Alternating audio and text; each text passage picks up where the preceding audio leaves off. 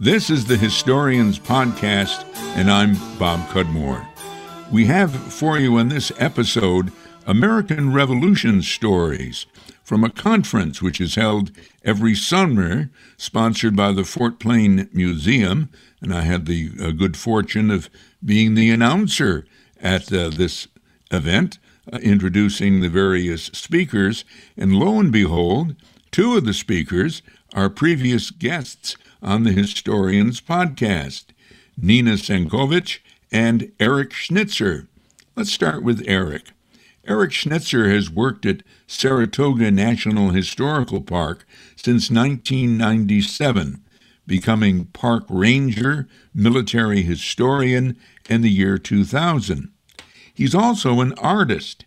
Eric's drawings can be seen in various history books, including Don Haggist's Noble Volunteers, the British Soldiers Who Fought the American Revolution, and Dr. Karen Cook Bell's Running from Bondage, Enslaved Women and Their Remarkable Fight for Freedom in Revolutionary America. Eric Schnitzer is also author of Don Troiani's Campaign to Saratoga, 1777, which is believed to be, or said to be, the turning point of the Revolutionary War. Eric Schnitzer is an artist, so is Don Troiani, and in this case, Eric is doing the text for Troiani's paintings, artifacts, and historical narratives. Don Troiani is known for his historical and military paintings. In a 2019 episode of Historians Podcast, Eric Schnitzer explained how the book came to be. So I've been friends with Don Troiani for a few decades now, and he called me up about 2 years ago and said that he wanted to put together a book on the Northern Campaign, or if you will, Burgoyne Campaign or Saratoga Campaign of 1777. It goes by a few different names. Mm-hmm. And he asked if I would want to be the author of it. And I was very excited to take on that responsibility. He would, of course, be the artist. He's a world-famous artist. He does amazing paintings of battle scenes and soldier figures. He's very famous also in Civil War communities, but also the American War for Independence, which is his true love. And so he wanted to put this book together on the Saratoga Campaign of 1777. So I certainly agreed to it and worked on writing the text as well as all of the artifact and painting captions. Don, of course, did all of the modern-day paintings, the artworks of the soldiers and of the followers, women and children who were with the campaigning military forces, and, of course, the battle scenes. And, we put our talents together and came up with the book that way. Would you describe it as primarily a picture book, or is it a history book with some pictures? Oh, boy. Oof, that's a good question. My goodness. I'll tell you what. Originally, I was asked by the publisher to write a 40,000-word book. And there were going to be as many paintings and artifacts in the book as possible. So if it went that way as planned, it, I think, would have had proportionally more pictures in it and less text. However, during the course of writing the book, I told the publisher, I can't do it in 40,000 words. I just can't, in a way that would be satisfactory to me. And so I was nearing 80,000 words at that point. And I told them, and they said, you know what, that more is better. We like that, so please write more. And I said, okay. So I wrote, and it ended up being, with the captions for all of the artifacts and paintings, it ended up being over 100,000 words, not counting the citations, which are, the endnotes, which are another, I don't know how many more words than that, but I think that it's really just a great balance between the two. Almost every page has a photograph of an artifact or two or three or one of Don's paintings. There's hardly a page that goes by without having a nice visual that complements the text. Now, a lot of books have been written about I believe, what are properly called the battles of Saratoga, because there was more than one battle. What do you see this book as adding to that literature? What a great question. You know, there are so many books on the Northern Campaign of 1777, which culminated in the battles of Saratoga and the surrender of Burgoyne's army at Saratoga. Many books. I mean, there are books, even others, published within the past couple of years, including this year.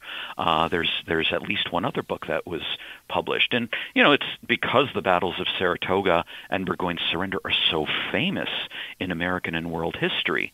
So it garners such interest. You know, that's why there's so many books. So, indeed, why is this one different? Why does this book matter? What's the difference? Well, there's so many differences. First of all, Don's paintings. Mm-hmm. Don's paintings are just sublime. He's just a brilliant artist, but he's also a historian. And he marries the two together. They're very right-brained and left-brained disciplines that he puts together, combines them. And so he not only is a great artist, which is very, you know, right-brained kind of talent, but he uses his historian's mind, which is a more of a left-brained capability, and he puts them together so his paintings are accurate.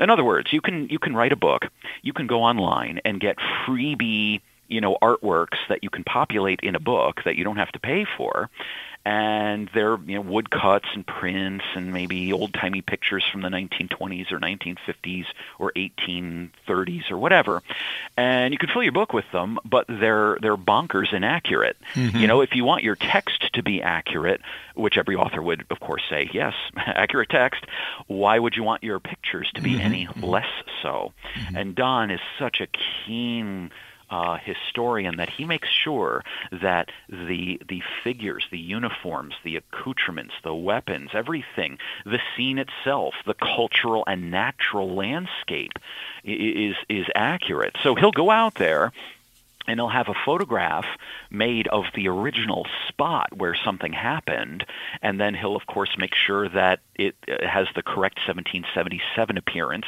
more trees, bigger trees, what have you, and then he'll put in the figures wearing perfect reproduction uniforms made by the most brilliant artisans and craftspeople around, leather accoutrements and cloth uniforms. The weapons that you see in the paintings, like swords and muskets, they're originals. He actually models, when he has people model for him, he actually owns most of the things that you see in the painting insofar as the weapons. So those weapons are actually the real things that were used in those battles. It's pretty crazy. So his artwork is just amazing. Artifacts. We in this book have over 300 full-color artifacts and paintings and maps, historic maps. And most of these artifacts have never been seen before. And they have an association with the American War for Independence or with the campaign specifically. So, for example, in the book, there's a wooden canteen that was worn by a Connecticut militia soldier in both battles of Saratoga. And that canteen is in the book. A photograph of it's in the book. Same with muskets and buttons and, you know, remnants of flags and other artifacts. Mm-hmm. Also, as the author, I brought to bear the largest scope of manuscript sources available, more so, if I may, than any author has ever conceived of doing. Now, any author is going to use journals and letters and memoirs written by the people at the time in 1777, or in the case of memoirs, things that were written afterward. Some authors might use pension depositions written by the veterans. When they were applying for their pensions, they had to depose about their experiences. That's more of a new concept for authors to do, and I've done that very liberally. In fact, Don wanted me to do that, and I was very happy to do that. But I've also used things that are not traditionally used by historians, such as orderly books and muster rolls, inspection returns of the various units that fought in the battles. So, for example, the American Army that was present at Fort Ticonderoga and Mount Independence as the campaign was commencing in June of 1777. Those American units were inspected by a guy shortly before Burgoyne approached. And those inspections, which talked about the quality of the uniforms and the weapons and the quality of the soldiers and the officers, were sometimes very biting. And when you see how, the American Army evacuated and why the American Army evacuated, and you realize the kinds of American units that were up there and how they weren't necessarily the best, ready to go into battle and to be relied upon, and you can get that from the inspection returns, you have a better sense about why things happened the way they did. And so those inspection returns are very, very helpful. And they have them for the British Army, too. In fact, you get the same thing where some of the inspection returns aren't exactly good. They're not very favorable to some of these British and German units. So you get a better understanding about the quality of the soldiers and officers fighting in the battles, the various battles, Hubbardton, Bennington, the battles of Saratoga, the Battle of Fort Anne, etc. So those are the kinds of sources that I've used to formulate the text. The big addition, I think, more than any other book, in fact, it is more than any other book, is the use of German sources. Authors have long had British and a lot of the American sources available, but not so much the German ones, because they have to be translated. Sure. And getting, and maybe I could just interject. I think we've talked with you in the past episode of Historians about your interest in the German soldiers. Yes, sir. Oh, yes. I love them. Not because I have an ancestor that, as far as I know, who served, although I am a first-generation German American. And I cannot read the original German Handschrift. In fact, very few Germans to this very day can read it because it's arcane Fraktur lettering, and it's not easy for modern Germans to read. Most modern Germans can't read it. So, thankfully, a lot, maybe I'd say solidly most of the original German sources have been translated by people like Bruce Burgoyne, the late Bruce Burgoyne, and the late Helga Doblin, and Henry Retzer, and the late Tom Barker, and Donald Landau Schmidt, and other people, Klaus Reuter. I mean, these guys are Helga are just fantastic with their translations. Eric Schnitzer and his wife Jenna and their two wacky cats live in an 18th century house in the White Creek Historic District near Bennington Battlefield State Historic Site, which is in New York. Also at the Fort Plain Museum's Conference on the American Revolution this summer was Nina Sankovich, an author, historian, and voracious reader. She also was a guest on a previous Historians podcast. Sankovich began her writing career after reading a book a day for 1 year and writing a memoir about the experience. Since then, she's written more books of nonfiction. One of Nina's interests is how the Lowell, Adams, Hancock, and Quincy families from Braintree, Massachusetts, fanned the flames of revolution.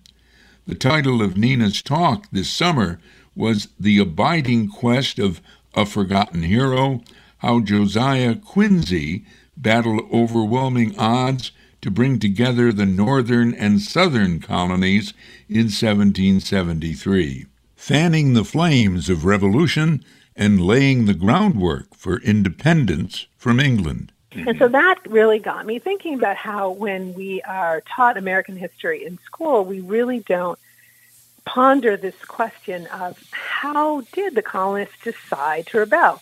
Was that an easy decision to make, or was it a hard one? And you know what? It was a very, very hard decision to make. I mean, you are raised to be loyal to King, loyal to the British Constitution. And those two loyalties started to conflict because the British Constitution was very clear about what were the rights of the British citizens. And the way King and Parliament began to treat the colonies when they started to pay attention again to the colonies in the 1750s and 60s was really an abrogation of these rights that they had under the whole system of the British Constitution, the laws, the common law, cases that had been decided. But it wasn't easy to say, I'm going to go against everything I've been raised to be a good, loyal, citizen and start a new country. I mean, it was a huge decision to make. And so I wanted to really find a community to study in which there were both loyalists and rebels, and where that decision cut across class lines, cut across gender lines, because I really wanted to understand how was it that someone would either decide to stay loyal or decide to rebel. Did one's gender have something to do with it? Did the social class in which you raised have something to do with it? Did your education level have something to do with it? And I found all of those factors in Braintree. I found that here was this little village, yet there were loyalists there, and lo and behold, so many of the leaders of the American Revolution were all from this little village. And once I found that little town, I mean, I was just hooked, and I knew that I had to write about them. And then the research just took off. Just was so fascinating. I got a fellowship from the Massachusetts Historical Society, which allowed me to just spend so much time going through their incredible archives. And, and what I discovered was just fascinating. Now, did you find that there was something about the lives that your main characters, if you will, lived in Braintree that made many of the Braintree folks more prone to rebel? I definitely did find that. And that was an interesting mixture of sort of so you have these small villages that grow up are really built on immigrants coming over from England. Why did they leave England in the first place? Because they wanted to try something new. They wanted to live life their own way. So they kind of had already this spirit of, I want to do things my way. I don't want someone to tell me what to do. I don't like whatever sort of oppression I feel I'm living under. Then you have their sort of future generations are kind of raised on this myth of what, myth, but true. There's truth in that myth. Of why their forebears came to America in the first place. And you also have a Congregationalist faith that has evolved since the 1630s into the 18th century, has evolved into a more not open religion in terms of allowing lots of different sort of behaviors or anything like that, but open in terms of one's own responsibility to take care of one's own fate. So it used to be, your fate was determined. God had it written in a book. You were done, predestination. But there was an opening up of that in the 18th century where colonists really began to feel, I am in control of my life, and I am and I have a duty to my community. That was very strongly instilled by their religion and by their forebears, this idea of duty to community. So I think something that really impressed me so much was how strong a sense of duty to community all of these different rebels had, and how they interpret that duty in a different way. But it all came down to, what's good for the people I live with? How can I protect them? What can I do for them? And so it just seemed, yes, it was natural that in this place of sort of really brave people who had first settled there in the community, and I have a whole chapter about a variety of different very rebellious types who had lived in Braintree long before it was even called Braintree. I think there was something in just being raised in such a village and in such a church that allowed them to really have the guts to rise up and do what they thought was right. Now, your book begins with the funeral in 1744 of Reverend John Hancock, who I believe was the father of the John Hancock we know. So he also grew up in Braintree, and his sermons were, did they kind of point the way to this idea of having a different form of government? Well, his sermons definitely were very strong on the theme of duty to community, but also the idea of liberty and freedom, that people have the right to liberty. They have the right to pursue their dreams, and it is their responsibility and their duty to pursue their dreams, and also on behalf of their community. And what is interesting is to see, another thing that came up in my research was how often actually ministers' sermons played a role in sort of fomenting ideas of revolution, of self-determination, of independence. And although there were certainly ministers who preached, loyalty to the king, there was such a strong voice in so many pulpits saying, you are the one who must determine your fate. You are the one who must, submit to your duty to God to do good for others. And so I found that very interesting and very surprising. I wasn't expecting that. And I do think that all of these rebels who I talk about in my book, they were raised on the sermons of Reverend Hancock. There is just no doubt in my mind that those sermons were embedded in their ideals of what they could do and what they should do. John Adams was one of the Braintree boys, if you will. His wife Abigail, I believe, came from a town near there. Is that right, Nina? Yes, she grew up nearby in Weymouth, but she actually spent much of her childhood in Braintree, where her grandmother lived. And she writes in her, in different letters of how it was her grandmother who was so important to her in terms of growing up and in terms of lessons that she learned. And she really preferred to be in Braintree, although, of course, she loved her sisters who were in Weymouth, but she just loved the freedom that her grandmother gave her. Her grandmother saw her as sort of a very lively, coltish woman who should be given free rein to be the woman who she would become. And she certainly became a very strong, independent woman who had a lot to say. And I loved reading all of the things that she had to say in John Adams and her other friends. So she was a real heroine of mine as I wrote the book. Sure. And what was her maiden name? Smith, Abigail Smith. These are, let's say, John Adams, Abigail Adams, John Hancock. They're pretty much well known in the American history story. But you also write about another guy, another man, who I don't think is as well known. I just want to ask you about him. His name is Josiah Quincy Jr. Who is he, and what did he do for the revolutionary cause? Well, he really is a forgotten hero of the American Revolution. He was a lawyer and a passionate lawyer, and also what they call then a pamphleteer. He wrote articles for newspapers that were then put into pamphlets on different issues of the day, and he took issue very often with the way England was running its colonies in America. And he wrote very passionately about the duty of the colonists to stand up for their rights, to fight the oppressor, to be strong, to work for one's community.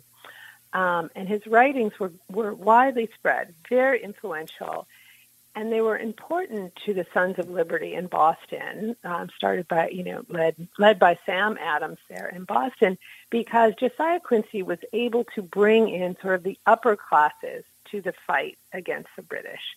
And this was important so that you had a large range of people supporting the efforts against the oppressions of Britain.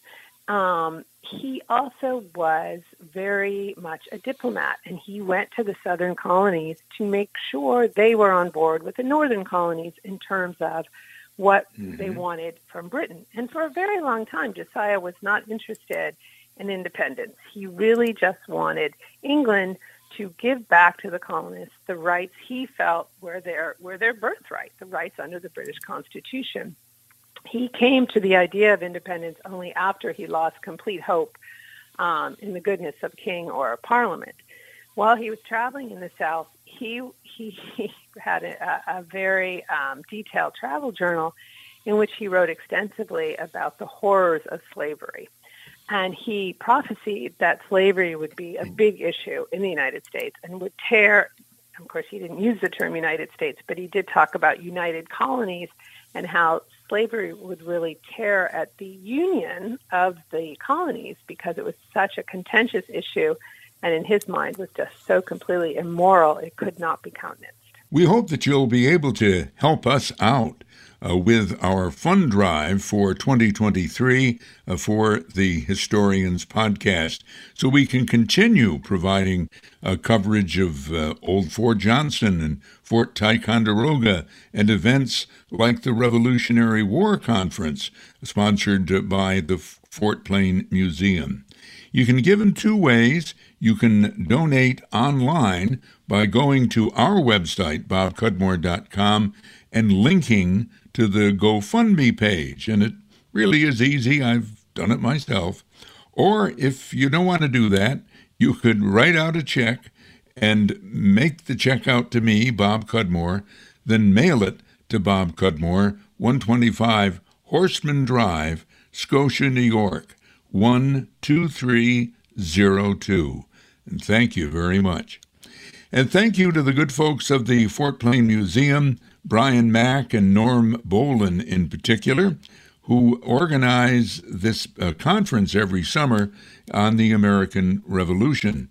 They had a whole bunch of speakers at this gathering. In fact, I had an opportunity to meet in person the state historian, Devin Lander, who is a guest on our show about once a year. And what he's been talking about the past couple of years is the 250th anniversary of American independence, which is coming up in a few years, but all kinds of observances and so forth are going on about that right now. In fact, the Fort Plain Museum Conference has tacked on the word or the number 250 to its conference title. I know I'm making a little noise here with the papers. The Fort Plain Museum presents the Revolutionary War Conference 250 in the Mohawk Valley. And the 250 will continue next year. Please mark your calendars, if you will, for June 9th of 2024. The Fort Plain Conference, 250 now as they call it, this particular summer was technically supervised, if you will, by a young man named Jason. And Jason was quite a celebrity because he had recently been on Jeopardy! He didn't win any money, as he said, but he certainly had his 15 minutes of fame. Among the speakers at the conference this summer was Sergio Villasencio, about a lot of complicated words here. His talk was about St. Eustatius. What he really had talked about was St. Eustatius Island, which is frequently just called Eustatius. It's a small Caribbean island. And what could it have had to do with the American Revolution? Well, toward the end of the war, the British and the French engaged in a naval battle there, end of the Revolutionary War. And the British won. And this gave the Britons kind of hope that they were going to pull the problems of the American Revolution. They would be able to surmount them. But that wasn't to be the case. And we had the Battle of Yorktown, and then eventually the Treaty of Paris, and the United States was created and became an independent country. So once again, thanks to Brian Mack and Norm Bolin and all the people at the Fort Plain Conference held every summer on the American Revolution. You've been listening to the Historians Podcast, and I'm Bob Cudmore.